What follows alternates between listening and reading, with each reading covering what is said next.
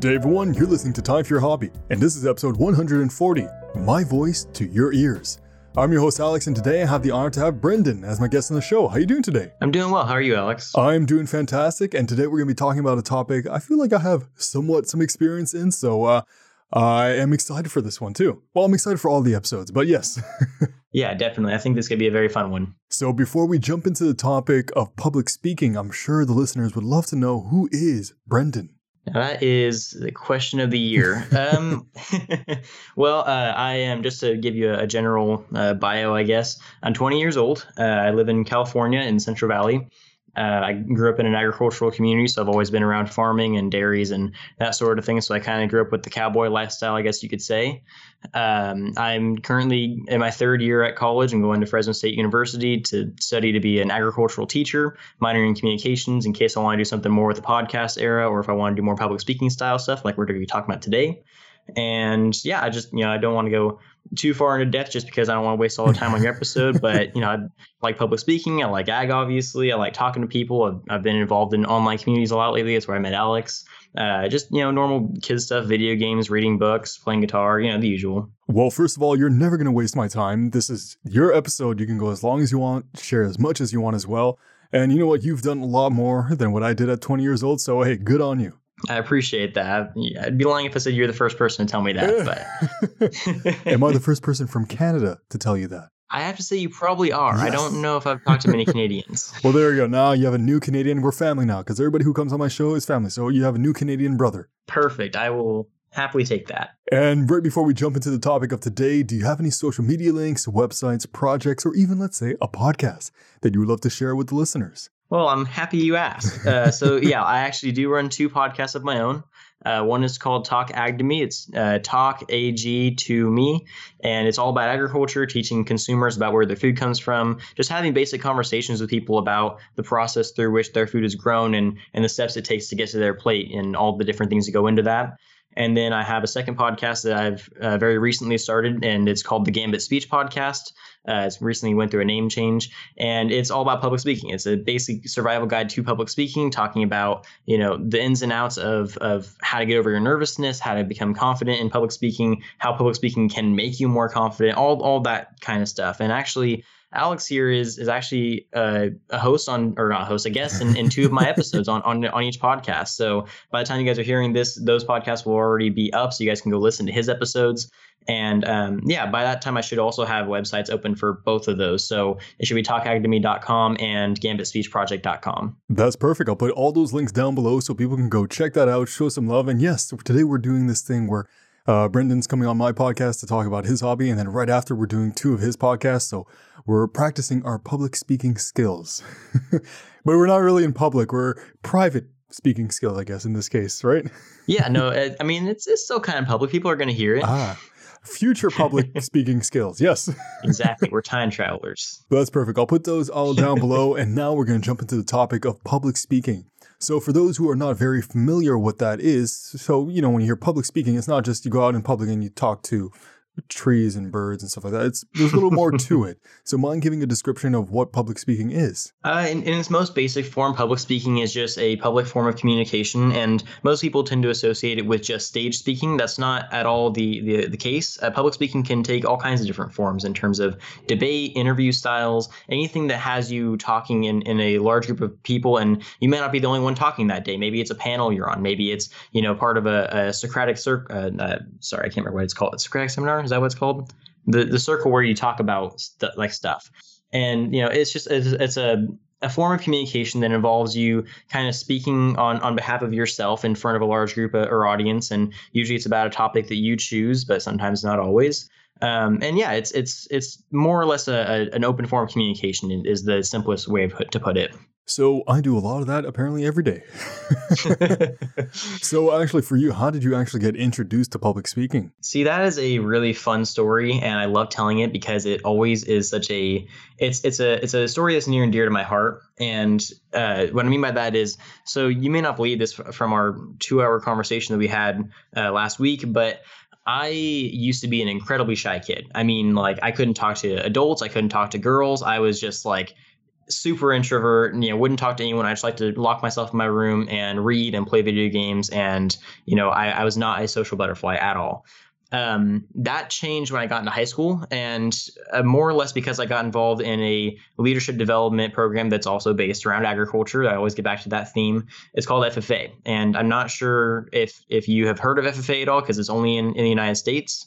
But it stands for the Future Farmers of America. And basically the premise of it is you learn leadership development skills like job interview, as far as handshaking goes, networking ability, public speech, all these kinds of skills. And it's all based in the foundation of agriculture. So you learn about them in the context of farming and the, producing the product of your toil, to say the least.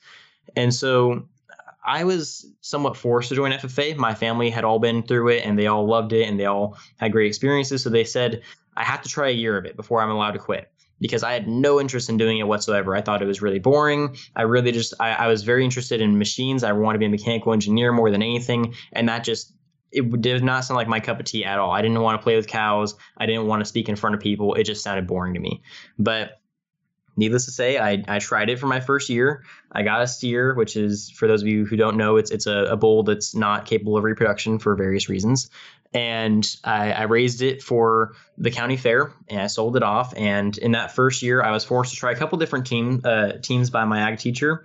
He was a great man, and he made me promise that if I ever got famous, I would shout him out. And this is about as close as I'm going to get for a while. So I'm going to give him a little shout out. So to Dave Catano, he's a great, great man. He definitely inspired me to do a lot in my life. And he pushed me very far, which is exactly what I needed when I was 14. Because like all 14-year-olds, I was just a moody, kid that thought he knew everything and didn't want to deal with people all the time. So I quickly learned that was not the right attitude to have. And over time, I kind of got brought out of my shell. I kind of got pushed outside my comfort zone a lot, which really, really helped me build myself as a person. And by my junior year, I was a lot more vocal, a lot more social. I was getting to meet people that I'd never met before. I very quickly learned the skill of walking into a room and walking out with 3 new friends. It was always just kind of something that I naturally adapted after being involved in FFA, kind of being forced to go meet people. And it really helped me over time. And my junior year, I joined a public speaking competitive team because we had those. And I was actually trained in public speaking. I'd always done like little speeches here and there in front of class, or maybe one competition for a contest called Open and Closing. But I had never actually done formal public speaking, just me in front of the audience on the stage before. And I decided I wanted to try it. I thought it looked cool. I really admired a lot of people who had been mentors of mine that I looked up to, and they were great speakers. So I thought, okay, if I want to be like these guys, I need to be a great speaker. So I went to my teachers and said, hey, I want to speak. I want to be part of your team. Train me. And they did. They took me under their wing. I had tons of training. I spent hours and hours and hours and months researching before I even gave my first speech. I just had, massive binders of information that I had been doing research on, just so I had all the information I needed for the speech. And I started practicing, and I was terrible at it. And I was, I stuttered a lot, and I kind of fumbled over myself, and I wasn't very animated. I was very reserved with my arms crossed while I was speaking. Like, I was not a good speaker whatsoever. I just knew a lot of information, which it helps with writing the speech, but it doesn't do so good when you're trying to present that kind of information. So by my senior year, which was only a year later, I very, very rapidly kind of got past that stage of my life. I was very open, very flowy. I could walk around the stage and socialize. I could bring personality into my speeches. I could bring passion where passion was needed, and I could take away passion where passion wasn't needed. And I learned the logistics of what makes a speech a good speech. And from there, it kind of just evolved even more. After graduating, so my senior year, I went all the way to the state level for my speaking competition, lost out in the second round, which was a little upsetting, but hey, I worked really hard and I came a long way, so I wasn't upset about it that much. And after I got out of that round, my coach actually came and asked me if I would come back and mentor the kids the next year. So for the past 2 years, I've been helping coach that same team that taught me how to speak. And I've mentored other people in public speaking. It's just always kind of been a passion of mine. So I've admired speakers for my entire high school career, at least. I've watched, Martin Luther King Jr. and, Abraham Lincoln and Ronald Reagan and John F. Kennedy, like all these great speakers. I've always admired their charisma and their strength and their power and their words. And I always wanted to replicate that. So the long and short of it, that's my story in this craft. It's a beautiful story, and I love the journey of it. How you started off as somebody who was shy, somebody who did not like to be seen in not seen in public. And I'm not saying like you're a display piece, but I'm saying in the idea of like, okay, I don't want to integrate myself. But the more you stepped out of your comfort zone, and once again, everybody has their own threshold. You don't have to do it if you don't need to. It's all up to you. But you found a passion for it, and your teacher sounds very, very, very kind. And also, shout out to him, like you said. And this is an odd question, but related to your teacher, I know it's really hard to pinpoint one specific thing, but what would you say is the most important thing that your teacher taught you? Like if you had to narrow it down to one thing. That is a very difficult question.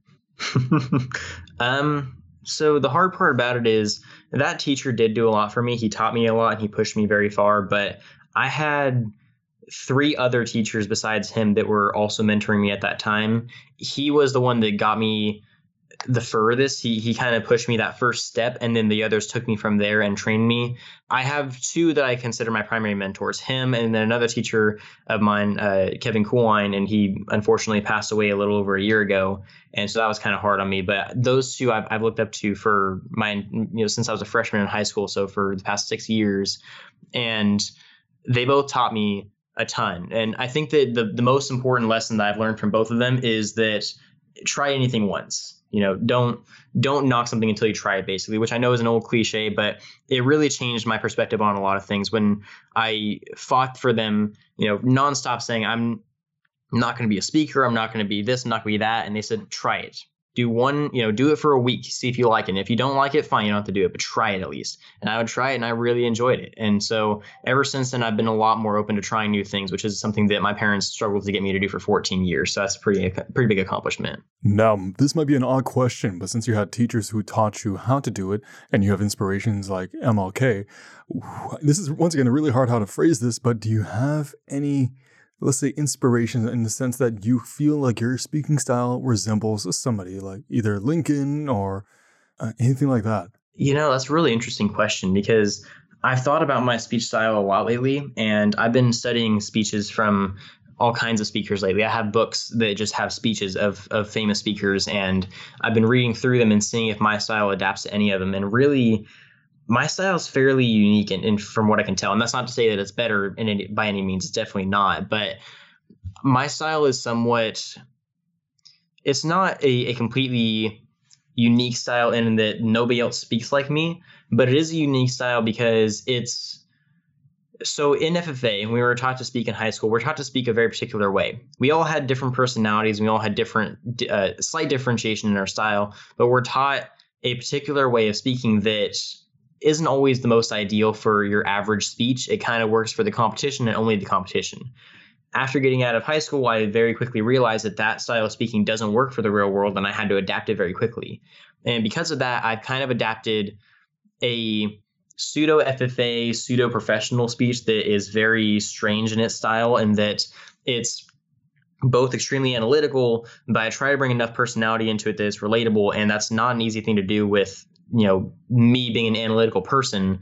It took some time to develop that personality that is, I wouldn't consider my speech personality different than my regular personality, but it's definitely a lot more present in my speeches. And so I think that my style it's got a little bit of pieces from all the different speeches I've seen. I see a part of the speech, I'm like, oh, I like that. I'm going to try that in my speech one day. Or I see a speaker, do something, a hand gesture at a certain part of a speech. I'm going to try that one day. So there's certain aspects of it that kind of influence my speech, but I wouldn't say that my speech style is very reminiscent of many other speakers, and to say the least. Now, you mentioned something very important, using your hands. Now, being a public speaker, it's not just what you say, but how you say it, and not necessarily the voice or the words you say, how you deliver it, as in your body, your face, your hands.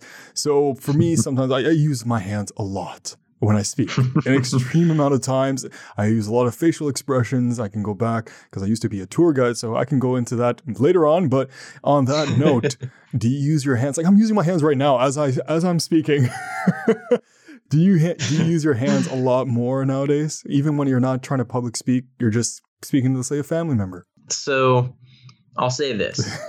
My lineage is Portuguese, Italian, German, Scottish, Okie. I mean, you can stop me whenever. I come from a long line of hand-using lineages, to say the least. So speaking with my hands has always felt natural. Speaking with my body is a natural response. Just something in me just said, hey, you need to speak with your hands more. And I didn't used to be that way. It was, like I said, before I started speaking very well, I was very closed off. My hands were kind of at my sides. I didn't move much. I kind of just stood still and just spoke.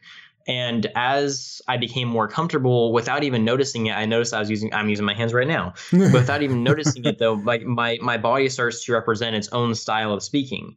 And it wasn't until last year when I read a fantastic book, which is it's The Definitive Guide to Body Language. And I can't remember what the author's name is right now. I can't see. It's on my bookshelf right now, and I can't read it because I'm blind. But it's an amazing book because it talks about not only body language in the casual sense, but in the speaking sense, on the biological evolutionary sense. I mean, there's so many deep levels to body language that it's such an incredible craft in and of itself that even if you're not a great speaker, body language can mean the difference between a speech selling and not selling. And the greatest example of that is the JFK versus Nixon speech or debate way back in the 60s. I can't remember. I think it was 68, maybe. I could be wrong. 64, one of those years.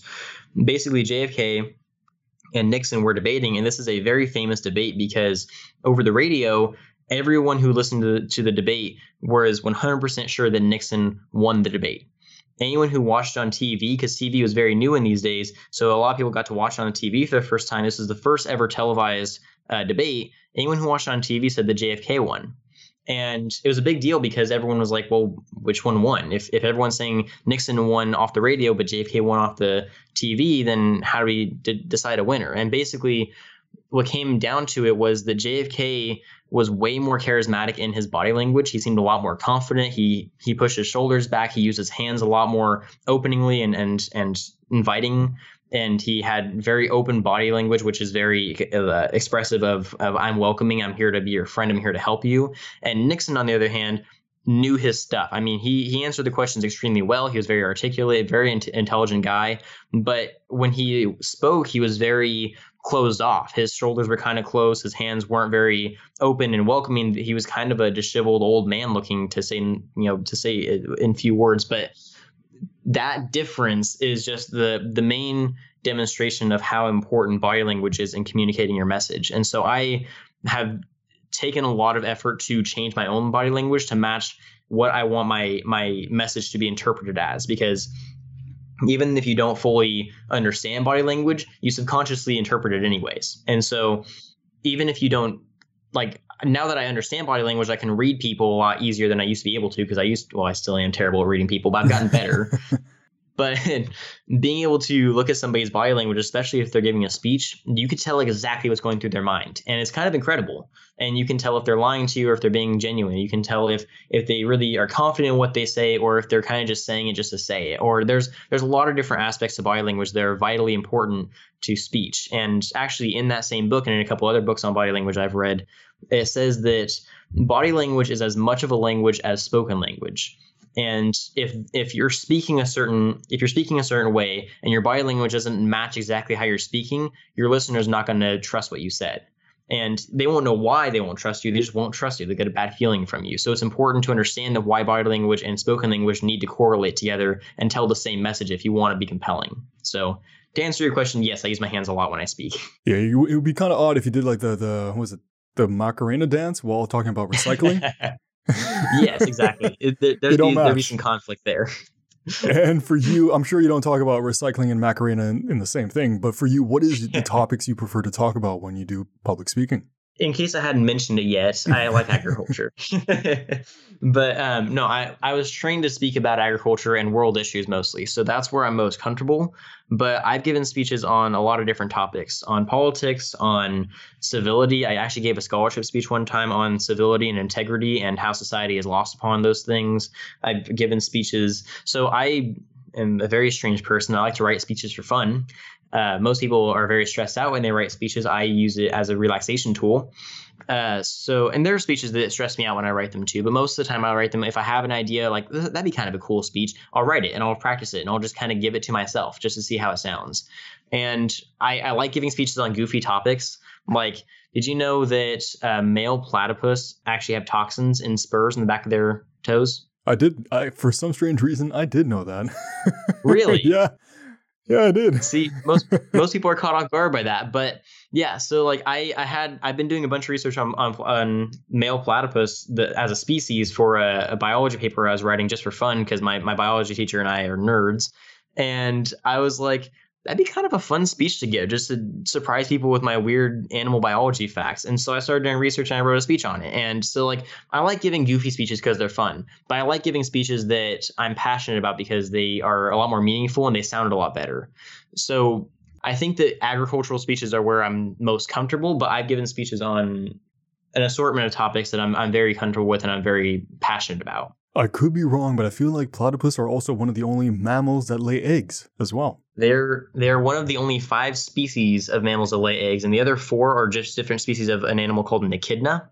You know what? I'm on the same boat as you. Those little interesting facts like, oh, this is not extremely necessary, but it's kind of cool, and maybe I will use it down the line. And you say you write to relax, but I have to ask this question because I have a different style, but it works for me. Do you prefer to do more freestyle or structured script that you wrote beforehand and you stick to the script? Now, this is a very, very important question, I feel like. And this is something that, and I know that listening to your other episodes, like to ask about misconceptions, and I'll explain this more later in that section, but this is what I would consider one of the biggest misconceptions about speaking is that you have to have a script written out word for word and you have to memorize it. That is one of the worst mistakes you can make in speaking. It works for some people. I'll admit there are some people who work really well off of a written script if that makes them more comfortable. But in my experience and off of learning from great speakers and off of my own stories of speaking extemporaneously is the most effective way to tell a good message. And I don't mean you should just improvise everything you say. Don't just go on stage and just start talking and just see where you end up. Have at least somewhat of a plan of what you want to say, but maybe have like a couple note cards with certain points you want to hit just to give you a little bit of structure, but don't have written out paragraphs or else you're going to get lost on your words. And so, at least for my personal style, I really prefer to have a very, very general outline. And I like some freedom within my outline, but as long as I don't get too far off on tangents. The outline's just there to give me direction, and I take the reins from there. No, I completely agree. It's kind of like having a point form system. Just get the general topic idea and then work around it. And you can correct me if I'm wrong, but for those people who do write a full paragraph, that works perfect. But if you, for a lot of other people, if you try to do that, then the delivery will be sent differently. It will be more of a, I am reading off a script. Wait. And the next word is this.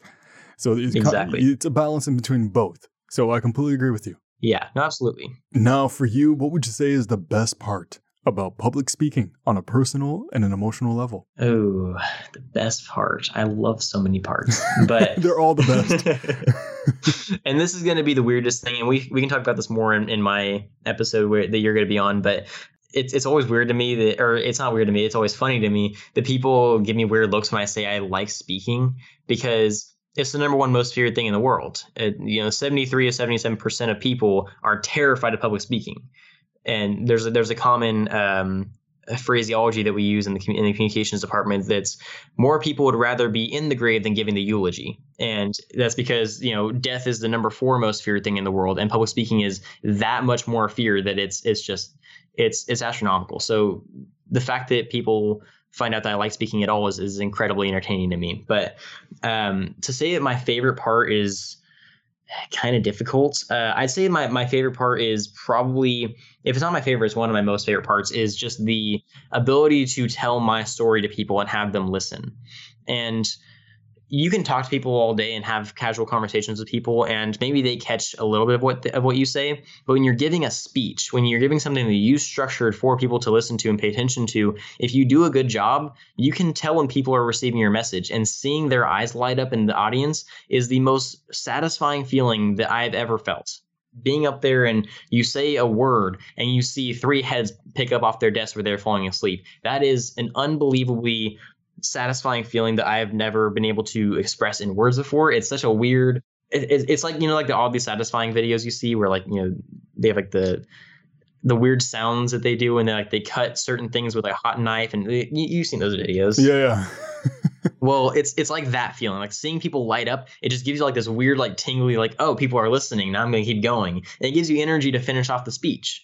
So that's one of my favorite parts is seeing people interested in what I have to say. Another favorite part of mine, I have to say, and I'm not going to drag this out into all my favorite parts of public speaking, but I think these two are tied for my most favorite, is the amount of confidence that it gives me. The ability to go up on stage and speak in front of people is an incredibly daunting task. To be able to do that, to be able to do anything in front of people is incredibly terrifying. I completely understand why people are so afraid of public speaking. And if I'm being perfectly honest, I'm terrified every time I go up on stage. But once you get past those first word or two, all that fear goes away, and it's just you and the audience, and you're just speaking. You're talking about what you're passionate about. And if you really understand your speech topic and you care about what you're saying, you can just go. And having that level of freedom and just, kind of just like letting it all out and just putting it all in the open is such a relieving feeling that it's really nice to have that, because normally you're bottled up with your, emotions or your thoughts or your ideas, and nobody ever gets to hear them because you're scared of telling people them. But when you're on stage and you're just giving people what you think, or you've structured the speech in a way that they're going to want to listen to it, and they're engaging with you and they're listening to what you have to say, and you're just getting into the speech, it feels so good, and it makes you feel so much better about yourself, because not only do you get things off your chest, but people actually cared about what you said, and it makes you feel good inside about that. So those are my two big favorite parts. You know what? I'm not going to lie. I am in the exact same situation as you. I get nervous, and I love doing public speaking, but I definitely get nervous when I'm about to do a presentation. I'm like, oh my goodness. Okay. Don't forget, don't mess up. But it's weird. It's kind of like riding a bike that you just pick it up and you're like, whoa. All right. Like, this is a weird little story, but I'm adding it in because it's a perfect time. Back in university, I had a project in my 4th year class, and my professor was one of those professors, I don't know why, but he would always go around and like hit the desk around. It was like one weird oval desk where everybody was sitting around it, and he would just go and smack it, and it would just be his thing. And during my presentation, I didn't think much of it, and then I just started doing that. And then at another point, I took a piece of chalk and started drawing circles, like, I say like conspiracy theory, like this is it, and then like just being very expressive and walking around, smacking the desk. And the first thing right after that presentation was done, the person raised their hands like, this is not a question. I just want to say, you're really good at making presentations. And I'm like, cool. What did I say? Yeah, but no, I completely agree. It's kind of like, it's nervous, but it's a good feeling. And yeah, it depends. Sometimes talking in front of 2 people isn't as nervous talking in front of 1,000 people, but it can be the same feeling. A weird way, how to tell people to just picture people in their underwear, right? Yeah. For me, in my mind, I have a little different, and it's kind of dirtier. But I'm like, you know what? Even everybody in the audience, the most beautiful people, the richest people, or anything like that, take the ugliest shits. Like it's true. So I'm like, you know what?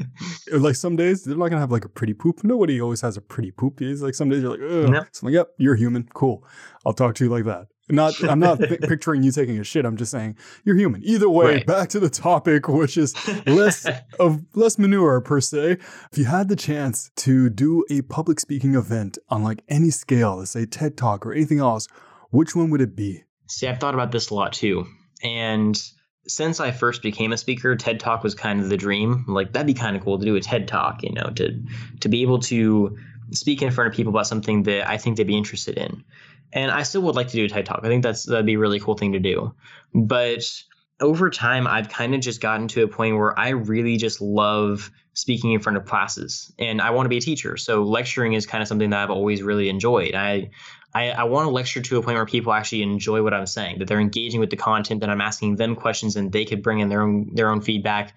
I know it's kind of a strange answer, but speaking in front of students is one of my favorite things to do, because they're the next generation. They're the future. If they find what I say impactful, then I've done my job as a communicator. And so as much as speaking in front of a large crowd is fun and it's entertaining and it's exciting, I think that speaking in front of a small classroom is just as important, if not more so. So I'd rather speak in front of a smaller crowd where everyone's engaged than a large crowd where 20% is engaged. So I think that it's hard for me to say. I would definitely take a TED Talk if somebody said, hey, you want to do a TED Talk? I'm like, sign me up.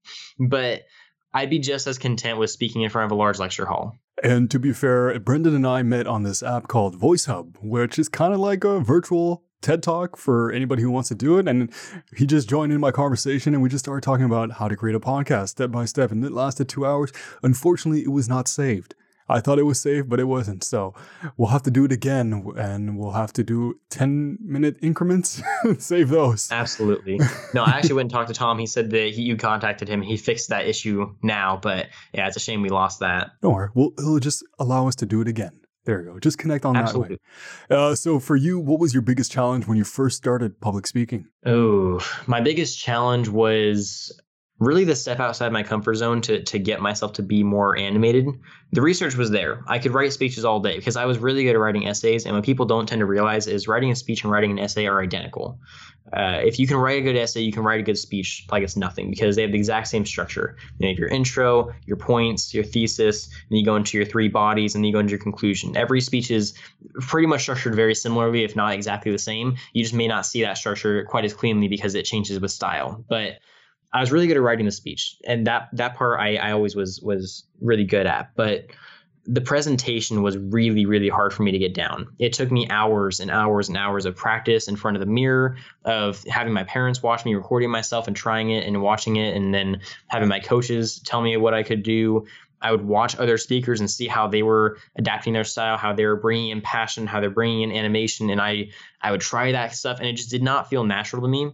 And I think a lot of that was with the confidence barriers. I was still really insecure. I was really scared. I was really not confident, to say the least. And I think once I got past that barrier of once you start talking and people start paying attention, you feel a lot better about yourself. Once I figured that out, I was like, okay, then I can do this. But that initial just trying to get over the fact of everyone's gonna be watching me, and I'm not a very expressive person as it is, it was a very, very tough hurdle to jump over. But I did it eventually. On that note, are you superstitious in the sense that you like to prepare certain things before you do your speech, like tap my shoes twice, touch the ceiling, eat a banana, anything like that? I wouldn't call it a superstition, but I don't eat before speeches. I think it's more or less just I don't want to be burping in the middle of my speech.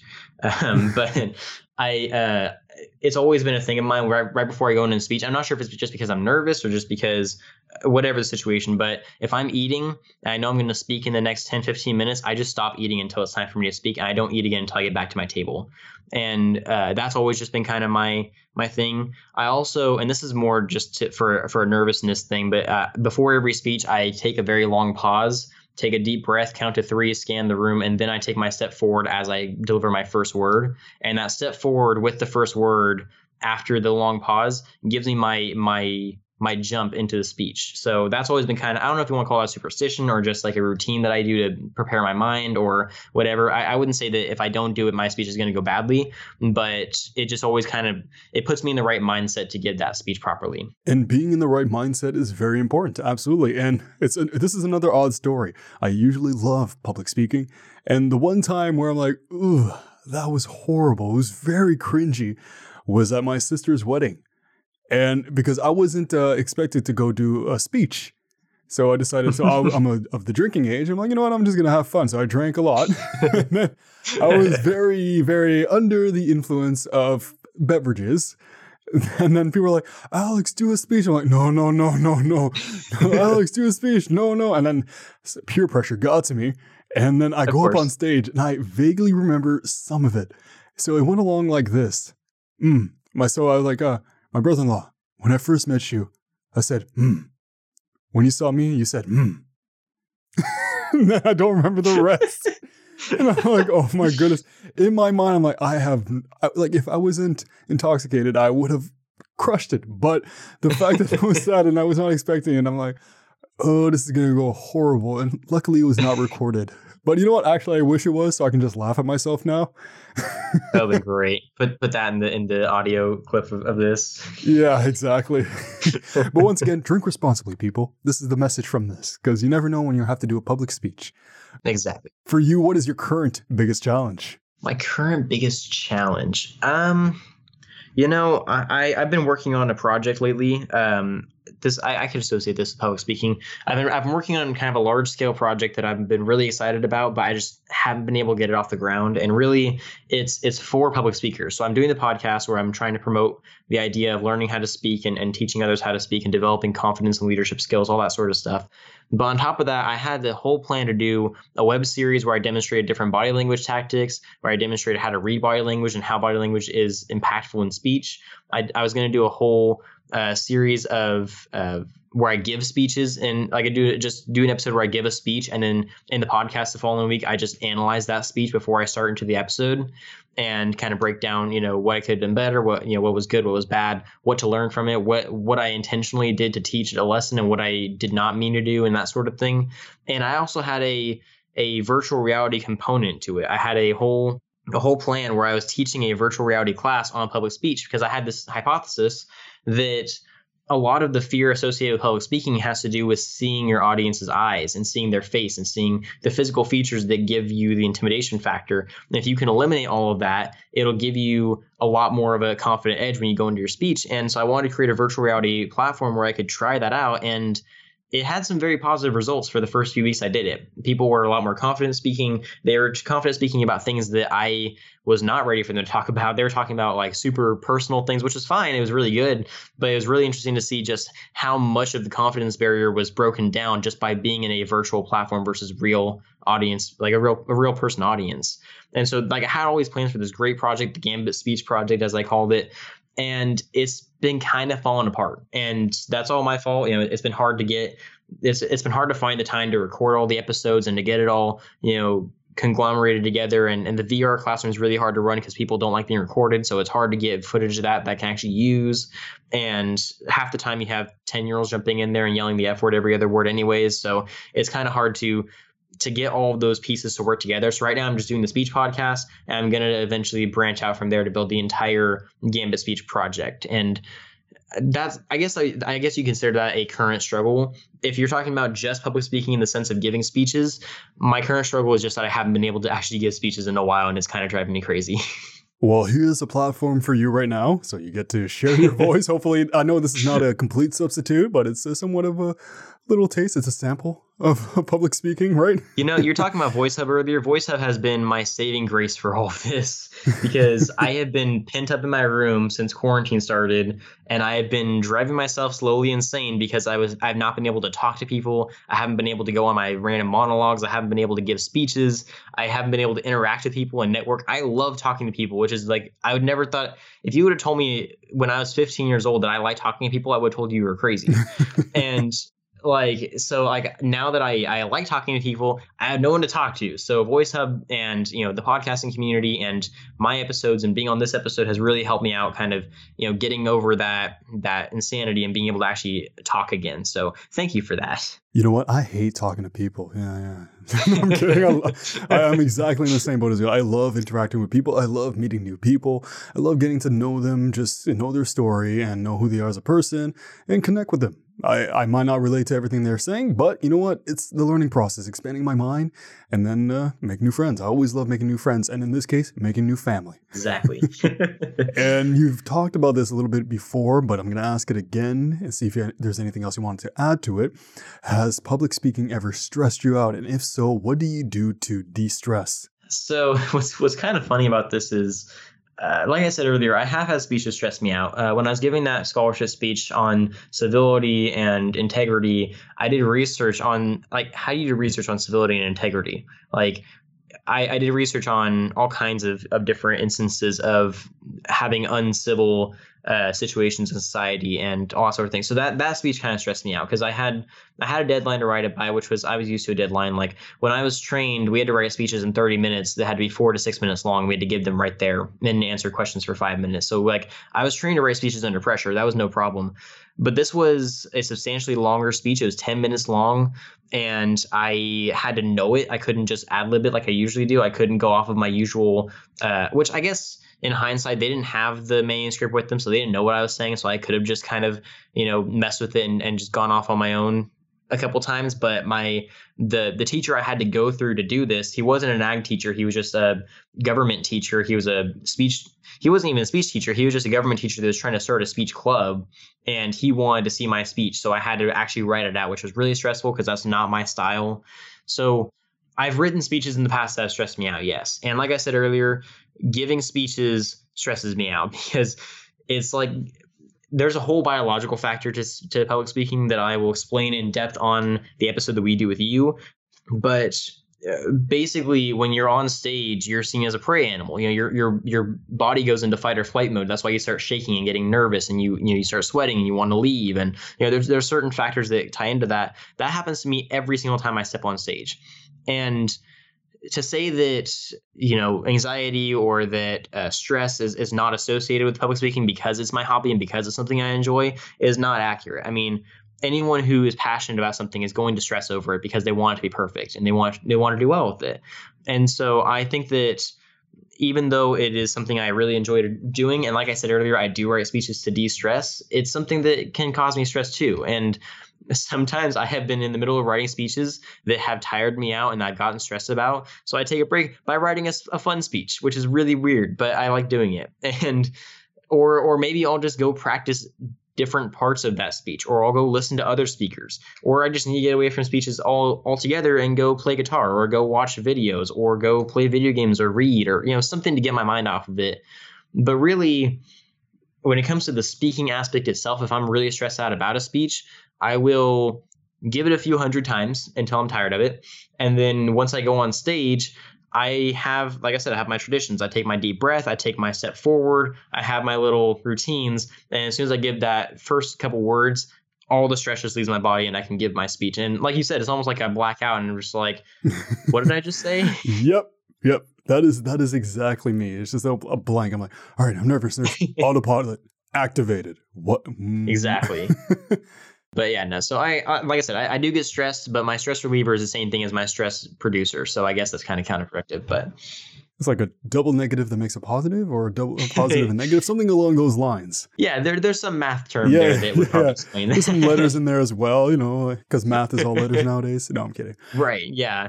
Now, going on to a very important topic. I know I mentioned this in every single episode, and you know this topic, you know this question. You're like, yes, I'm waiting for this. And you already talked about it a little bit at the beginning, but what are some misconceptions about people who do public speaking? I love questions about misconceptions. They're so much fun. Like Mythbusters is one of my favorite shows in the entire world because it breaks misconceptions about things. I actually this is a bit of a tangent, sorry about this, but I actually did a very short series, like a 5-episode series on my ag podcast called Ag Mythbusters, or it was Ag Myths, but it was basically the agriculture equivalent of Mythbusters. And we did a whole segment on breaking misconceptions about agriculture, which was really fun. So needless to say, I like misconception-based questions. So when it comes to speaking, and like I said, I mentioned this a little bit at the beginning, but there's a lot of misconceptions about public speaking. But I'll just go over a couple of them because, like I said, I don't want to take up all your time. But at the same time, a lot of them aren't worth going over just because they're very situational. But the biggest misconception I love to bust is that anyone who's a confident speaker, who is very good at giving speeches, who is a very practiced speaker and has been giving speeches for a long time, if they tell you they don't get nervous giving speeches, they're a liar.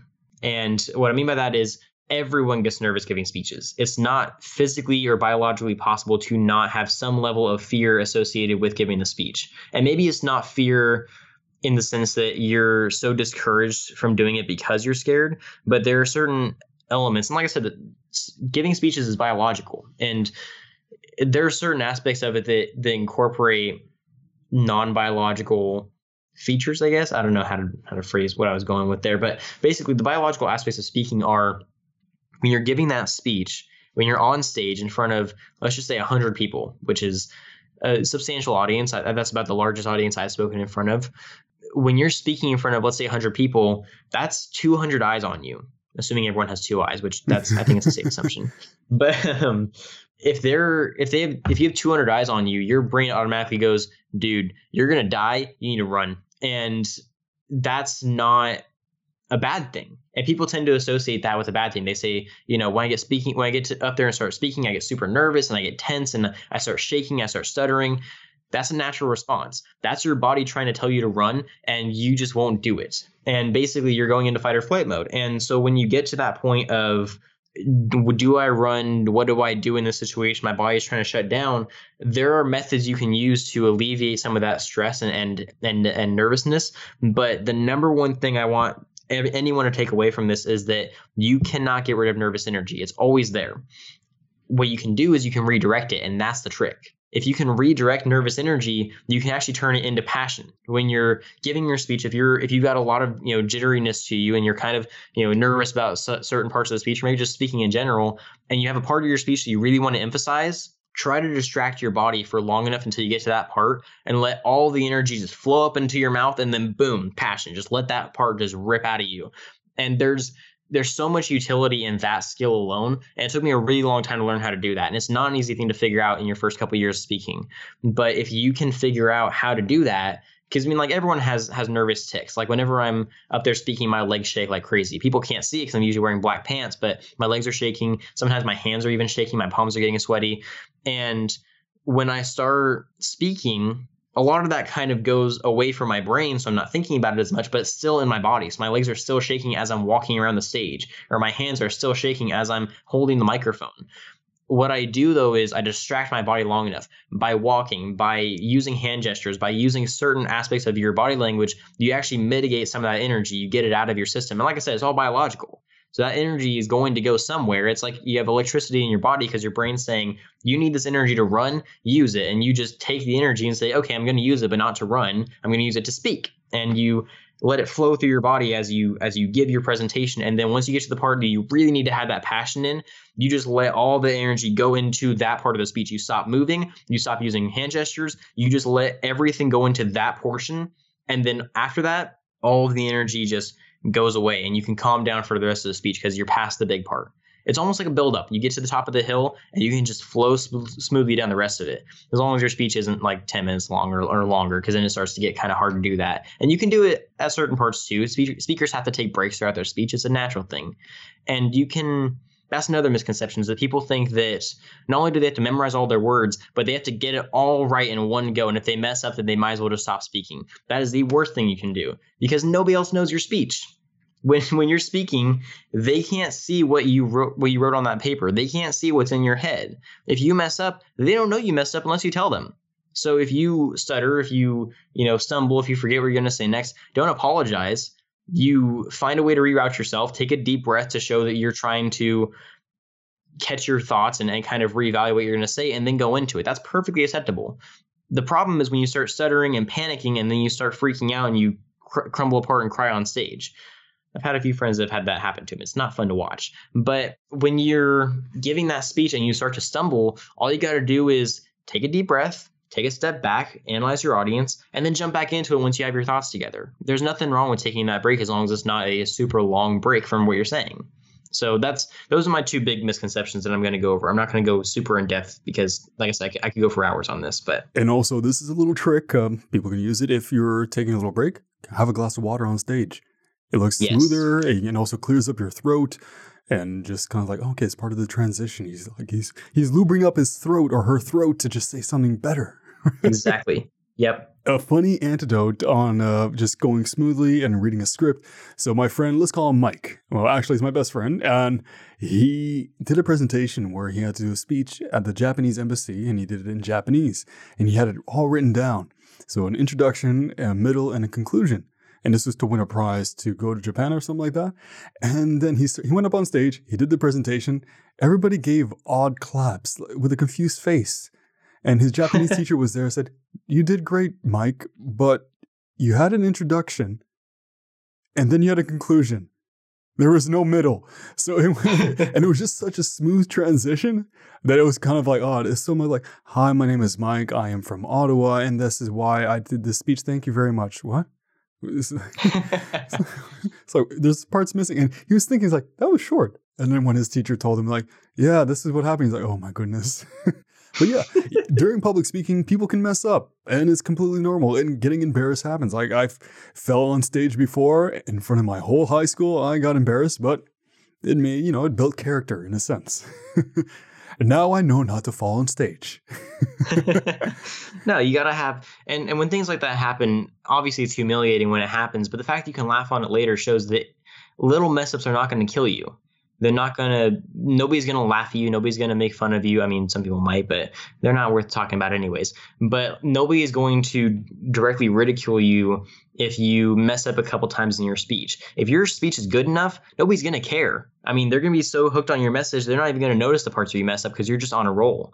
And that's really the place you want to get to. Once you're in a really good flow with what you're talking about, you should just be able to almost go on autopilot, like just kind of go with it and like just let whatever you're talking about flow out of you.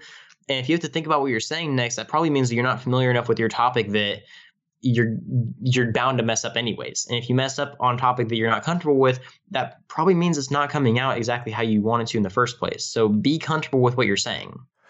It sounds like you're describing my podcast like I have no idea what most of these hobbies are, but I'm here to ask questions. It's a learning process for me. So why do I sound so stupid? It's like everybody's like, Alex, you don't sound stupid. And in the back of my head, I say to myself, I sound a little bit stupid, just a little bit, but I enjoy it. It's a learning process. And for my listeners out there, I hope you understand that I am not an expert in this. And it's my guests who are bringing the passion, bringing the flow, bringing the joy of their hobby. And I'm just a bystander, like a 5-year-old. What's this? What's that? How do you do that? Yeah, so I completely understand. But I do enjoy it. So at the end of it, I like to think, you know what? I'm a little bit more knowledgeable about this topic. Hopefully for public speaking, I'm knowledgeable as well because I kind of do it a lot, but yes. Yeah. But now back to you because it's all about you today. This is also another hard question, but what has public speaking taught you in life? It's a really hard question. Public speaking has taught me a lot of things. And like I kind of touched on in the beginning of this episode, public speaking was potentially single-handedly, or at least one of the few things that really pushed me to who I am today. If it wasn't for initially learning how to speak, I wouldn't be doing my podcast. I certainly wouldn't be on this podcast. I wouldn't be nearly as social as I am. I wouldn't have nearly as many friends. I wouldn't be engaging in a lot of things. I wouldn't even be a teacher. I'd probably be a mechanical engineer. I'd be sitting in my room all day, bored out of my mind, or playing video games. I wouldn't be doing half of the amazing things that I've done. I wouldn't have half the amazing connections that I have. I think that public speaking as a craft has taught me a lot about responsibility, in the sense that you're responsible for your words. Everything you say can and will be used against you. And that's not a Miranda's rights paraphrase, but it's something that is ever more apparent to me, that everything I say in the speech is my responsibility. I said it, I need to own up to it. So anything you say, you have to be careful with what, how, and why you say it. So choosing your words very carefully is one of the most important lessons I've learned while speaking. Another lesson I've learned is pacing. Knowing that you can't fit everything you want to fit into a speech is a vitally important lesson, because not everyone wants to listen for an hour and a half. Sometimes saying a few words can have a lot more impact than saying an hour and a half long speech about almost nothing. So those are a couple pretty big things that have really resonated with me, is that don't ramble just to fill up time. Say what you need to say and get out, and make sure that what you say is what you mean. And I think those are probably the two most important lessons I've learned. It just reminds me of an experience when I was a kid. My father used to say, go to bed. He didn't really give a speech on like why it's important to go to bed. So he got straight to the point. So it worked out. I went to bed because he had the voice of God. Just like, go to bed. I'm like, okay, yeah. Yeah. So I don't know if you've ever heard or seen this YouTube channel called Charisma on Command. I love Charisma on Command. Yes, thank you. Same here. I've shared it with a lot of people. It's a wonderful channel and it touches so many different topics. So for people who are interested in, let's say, just charisma or public speaking, it has a lot of cool things, a lot of visuals, and it compares celebrities and their styles. But also, don't just listen to that and watch that. You should also go check out Brendan's stuff as well. But we're not at that point of the podcast yet. We still have a few more questions to tackle. And one of them is, do you have any word of advice for anyone who might be interested in this hobby? You gave a lot of advice, but if you had to give one big piece of advice, what would it be? One big piece of advice. Like I said with what my ag teachers told me, don't be afraid to try it. If you have passion about a topic, if it's something that you truly care about a lot, the worst thing you can do is to hide that passion, because passion is an incredibly useful thing.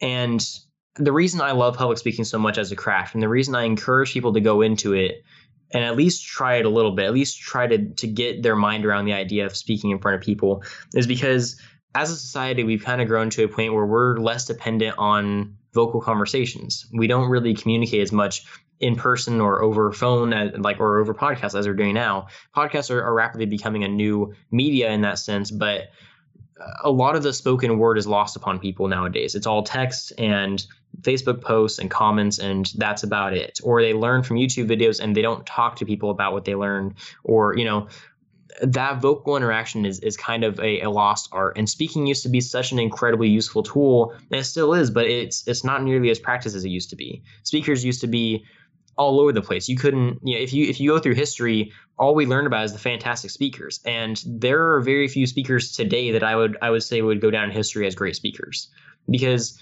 speaking is not a skill that is commonly thought of as a skill. It's commonly thought of as something that you're forced to do in a classroom, or something that you're forced to do for a club that you do, or seeing it as an obligation instead of as a skill is something that is, I consider, a very big mistake. So if you're considering going into public speaking, first thing is find your passion.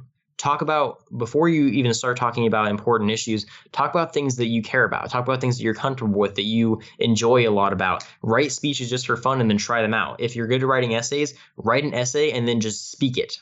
And I mean that quite literally. I've actually done that before. I've taken old essays that I've written as a kid and I turn them into speeches, and it's actually really cool to see how the conversion works.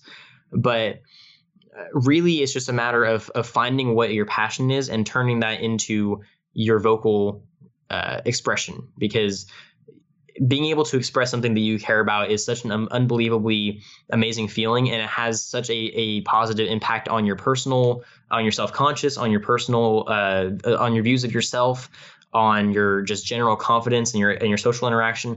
People like good speakers. There's actually a quote that I kind of base my entire philosophy of public speaking on, that I actually found very recently. So I couldn't say I based my original philosophy of it on, but basically it's the idea that, and it's less of a quote and more of a long series of phrases that I've turned into a simple idea. But there's an incredibly great man that I listen to all the time. He's actually from Canada as well. His name's Jordan Peterson. You probably heard of him. He says in multiple of his lectures that if you can think, write, and speak, you are unstoppable.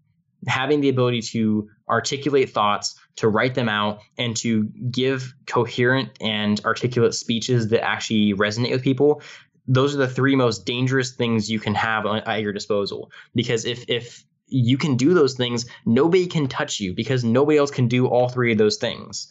So speaking is such a useful and valuable tool, because not only does it give you a new arsenal of ways to defend yourself intellectually, but as a society, we've grown to admire those who are charismatic, who are leaders, who are, they take charge. And we've always admired those people, but now more than ever, because we're seeing so little of that in our society, that seeing those leaders who actually stand out is such a privilege that we try to hold on to them as much as we can.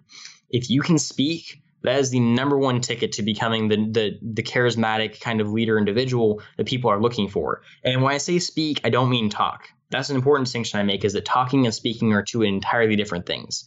You can talk to your mom, but you need to speak to an audience.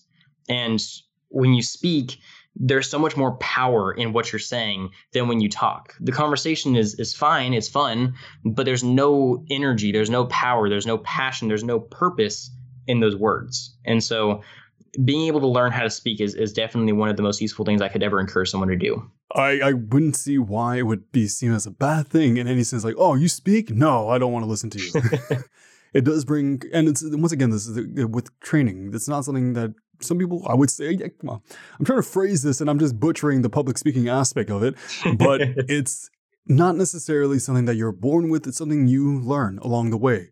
No one is a perfect public speaker off the bat. Babies mumble and stumble a lot, and it's just through interaction, talking over and over again, that you develop this. It's a skill that almost everybody can develop. There's, of course, some certain conditions where people are mute, but then you can do public speaking with body language as well.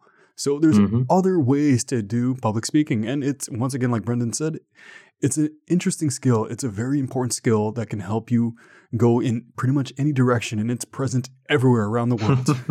Exactly. No, I couldn't agree more. Now, we talked about this at the beginning of the episode, but I'll share it again at the end. Do you have any social media links, websites, projects, or anything else that you would love to share? Like I said, I run 2 podcasts, Talk Ag to Me. It's Talk AG to Me. And like I said many times throughout this podcast, it's based on ag literacy, teaching people, mostly consumers, about where their food comes from, the process through which it gets from farm to plate, and everything that goes in between. Talking to farmers and politicians and teachers about everything that goes into producing that food and why it's important that we preserve that industry, and talking to consumers about what they think about these steps, and kind of, teaching them some new things and actually learning from them what they already know and what they want to know more about from the ag industry. So that's a fun project I work on. And then the Gambit Speech Project, or the Gambit Speech Podcast, is like I said earlier, is a podcast where I talk about a lot of things I talked about here today, just tips on how to become a more confident speaker, advice from some of the greatest speakers in history and world history, just all kinds of different things about public speaking, how to develop as a great speaker, funny stories I've had of speeches that have gone wrong, just everything and anything that has to do with communication, and not just stage speaking. Like I said, debates, job interviews, just daily conversations, all these things that can make you better as a communicator. And my social medias are respectively all Talk Ag to Me on everything: Facebook, Instagram, YouTube, whatever, and all Gambit Speech Project on all those same platforms. And I mean, if you want to follow me personally on Instagram and Facebook and Twitter, it's Brendan Black. I think it's Brendan Black 35 for Instagram, and possibly Twitter. I don't know what my Twitter handle is actually, because I hardly ever use Twitter. But Facebook is Brendan Black. Wherever I'm there. So that's all I have. And like I said, by the time you guys are hearing this, because I know this is going to be posted quite some time in the future from recording to break the fourth wall, I should have websites up for both of those podcasts up by the time you hear this. So talkagtome.com and gambitspeechproject.com will hopefully be up and running by the time you hear this. So check those out. And also check out Alex on my 2 podcasts. He's going to be in an episode of each of them, which is going to be super exciting. We're going to talk about, I'm actually going to spoil it a little bit here. In the Talk Ag to Me episode, we're going to be talking about just Alex's experience with agriculture, any questions he has, just kind of teach him some fun things. Like, Alex, did you know that farmers use robots? I did. When you say robots, do you mean completely AI, or just... I know they use robots, but not. I don't know anything about if they use AI robots yet. If that's there's a little bit of AI involved. So that's going to be a topic we'll be discussing in my Agate episode and in my speaking episode, where we'll be talking about how talking about things you're passionate about and talking about things that make you comfortable will make you a better speaker overall. So make sure you go check those out. And I'll be shouting out Alex all the time because my episodes are going to come out before his. So yeah. So thanks again for all that. Well, if they didn't listen to your episode by now, it's been out for months, breaking that fourth wall. Yeah. No. So what are you doing? Yeah. Like, you should go back and listen to it. Yeah. Stop this episode while we're near the end, but stop it right now. Go listen to those episodes and then come back to this one. Exactly. And now for the final question, the cream of the crops. No, well, that's a bad pun, but it's not even the cream of the crops. It's just a question. Do you have any questions for me about public speaking? So a lot of my questions I'm probably going to ask you in my episode that I do with you. The only question I could really think of right now is, do you have any advice with your public speaking experience for anyone pursuing this? Assuming nobody listens to my episode, what's your advice for someone who wants to pursue public speaking as a hobby? Well, first of all, they have to listen to your episode. It's an order. It's an order from Time to Your Hobby. You have to. And secondly, a piece of advice I would give, I know it sounds very generic, just do it is the basic thing of it. Like, just try it out. And I would also say you don't have to necessarily start off by speaking in front of a giant stage. There's multiple ways you can practice public speaking. You can do voice acting. You can do debate with your family. You can, like Brendan said, do, I was going to say diagrams, not diagrams. Read out some essays and stuff like that, or even try practice some lines from TV shows or movies. I'd say my best tip would be to just give it a try. Try different avenues. It doesn't have to be in front of a giant crowd. Try it with your significant other, your friend, and then be also open to feedback. A great thing about public speaking is to also keep an open mind to how to get better, because For myself, I don't know for a lot of people, and I'm sure we're going to talk about this in your episode, like having criticism against you is kind of tough. Like, oh, no, they don't know what you're talking about. I'm fine. But you do have to be open-minded to a certain degree, saying, okay, well, this is where I need to improve. This is where I have to change. This is what I can keep. So yeah, my best piece of advice would be to try it out and also keep an open mind. Yeah, I couldn't say it better myself. So yeah, there you have it. Another body with a hobby. Thank you so much, Brendan, for coming on and just sharing more knowledge about public speaking and putting my public speaking skills to shame. Well, thank you, Alex, for this opportunity. I really appreciate it. So if you guys want to learn more about Brendan, you can go check him out. I'll put all the links down below. They'll be all there, so it'll be very easy to click. And if you'd like to be a guest on my podcast or have any questions at all, you can send me an email at timeforyourhobby@gmail.com. And of course, if you'd like to show some more support, you can go leave a review on Apple Podcasts or Podchaser or anywhere else you can leave reviews. Also, if you want to show some even more support, if that was a sentence phrased correctly, I can also share with you on down below my Patreon, which is down there. And also I sell merchandise on Redbubble. So those are only optional and won't make your public speaking any better or any worse. Actually, you know what? It'll probably make it worse. So, but yeah, those are there optional if you're interested. So once again, thank you so much, Brendan. Yeah, thank you, Alex. I appreciate it. So until the next episode, make some time for your hobby. Take care.